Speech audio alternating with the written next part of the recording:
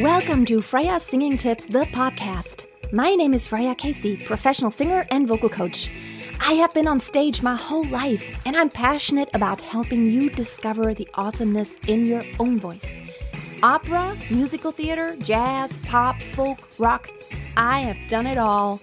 And I want to give you golden nuggets of advice on how to be the master of your voice. If you're a singer but not an instrumentalist, meaning you don't know how to play any instrument, but you still want to achieve higher accuracy in your singing, I want to show you a couple of tools today that are really going to help you with this. So stay tuned. I know it's hard to learn songs sometimes, especially when you don't play an instrument, because all you have to rely on is just listening to another person singing the song. Either it's an original or a cover, someone covering the song. And so hearing and doing, it's easy for some people to pick up all the details, and for others it is a bit harder. One thing that applies though is that you don't really become so aware of all the details. Here is what I suggest. I suggest even if you don't really plan on learning how to read sheet music perfectly, you still have to train your brain to see things and to kind of see the difference. So I highly suggest to sometimes practice actually, reading sheet music. So meaning print out the sheet music. There's lots of free sheet music on the internet. What I always do to search is just put in Google the name of the song and then just add PDF at the end. And there's lots of free PDFs out there, especially of songs that are a bit older. You'll find it. Print out the sheet music and then just the visual of seeing the printed out notes. You can see where there's a rest. You can see where there's a bar. You can see when the bar starts, when the bar ends. You can see if it's in a 4/4 time signature or a 3/4 time signature. You can see the words right below the pitches. You can see whether it moves up and down.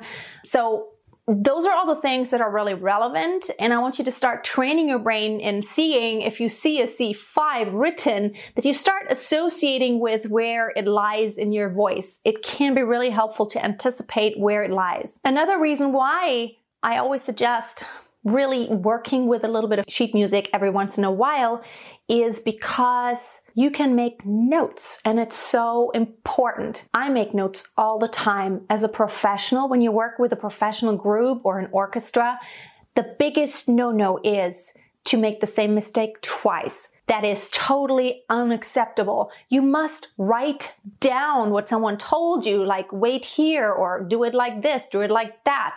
You were early, you were late, you were sharp, you were flat. Do the vowel just slightly different or the enunciation slightly different. There's no way you're gonna remember every little detail that your teacher tells you or someone else tells you or you tell yourself. Write them down, and just seeing them visually as you practice the song is gonna help you remind yourself of all the things you're trying to keep in mind. And of course, as you keep going through the song, they become more and more automatic. And then even when you take the sheet music away, you're gonna see a visual of the page, and it's gonna be so much easier to remember things. Another thing I highly urge you to get is a piano app. I have a piano app on my phone. So if you don't have a keyboard at home, there is a piano app called Virtuoso. I'm not affiliated with them in any way. I just have had it for years and it's working perfectly. You can see whether it's an F5 or a B4, and you must know where your range is. You must know it. You must determine what is my lowest pitch and chest voice? What is my highest pitch and chest voice? What is my highest pitch and head voice? Where's my passaggio, my upper passaggio? Where do I have to change from heavy to light mechanism? Because when you see those pitches on a paper, on sheet music, you're going to start associating with where your transitions are, with how well do I have to support as I go higher? Is it belting yet, or can I go into falsetto, or is it too low to be falsetto? And so I've said it many times, as a singer, you're not exempt from becoming a better musician. The better musicians are also better singers, because it doesn't matter how great your voice is. If you don't have any musicality and don't know anything about music, it's still not going to sound as great as it could. So get that piano app and sometimes practice with it. I mean, come on. the pitches are written out. So if you have a C printed out, so C, you can give yourself a C. Another thing is, as you're practicing a cappella, you might want to check sometimes, am I still in the key that I'm in? Because I see a lot of singers, especially beginner singers, they start singing a cappella and they change keys every measure. Like every few pitches, they change keys and they're all over the place. You want to make sure you stay in one key. The one pitch needs to be correct in relation to the one before and the one after. It needs to be the right intervals, because if it's a minor third, it needs to be a minor third and not a fourth, because then you shift the entire song and it's not correct anymore. Those things aren't just minor. They're major details that need to be right. So get the piano app and start learning what is a C and what is a G. You must know it. Unless you're just a completely natural talent and you can listen once and you can just sing it perfectly. But even then, if you work with other musicians, it's going to be really hard for them to communicate what they want and for you to communicate what you want to do, because you don't know musically what is happening. And as you sing, even exercises, make sure you learn how, like for example, if I do an exercise like this, or like this, I start on a C4, yeah.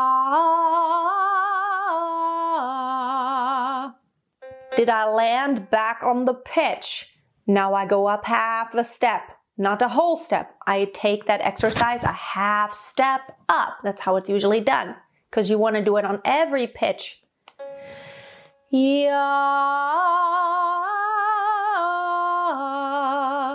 Did I land back on the pitch that I started with? So checking if you're actually accurately doing. Here's the thing. Every song is built on some scale. Every melody is made up of pitches that are part of some scale. And of course, altered pitches of that scale. And in order to really have more accuracy in your intervals, in like your melody lines, you have to check sometimes if you're actually accurate. Because you will never know unless an instrument is telling you, am I exactly on that pitch? Yeah, okay, yeah, or am I, yeah, am I slightly flat, or am I slightly sharp? That's how you can check. If you practice frequently with this, you're gonna have such better accuracy because your brain starts connecting pitches and intervals. The piano is always tuned. This app is always tuned. Guitars are a bit dangerous unless you're a pro at tuning. And I don't mean using a tuner. I mean really hearing the tune, because sometimes you can tune and 3 minutes later, the guitar is off tune again.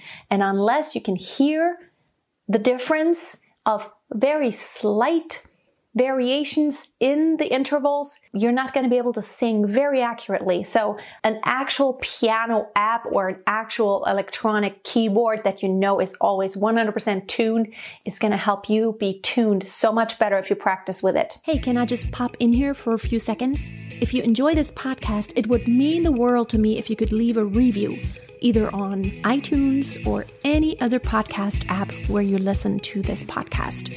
It really means a lot to me to hear from you. Any ideas, any suggestions, or of course, any encouragement for me to continue on with this program would just be awesome.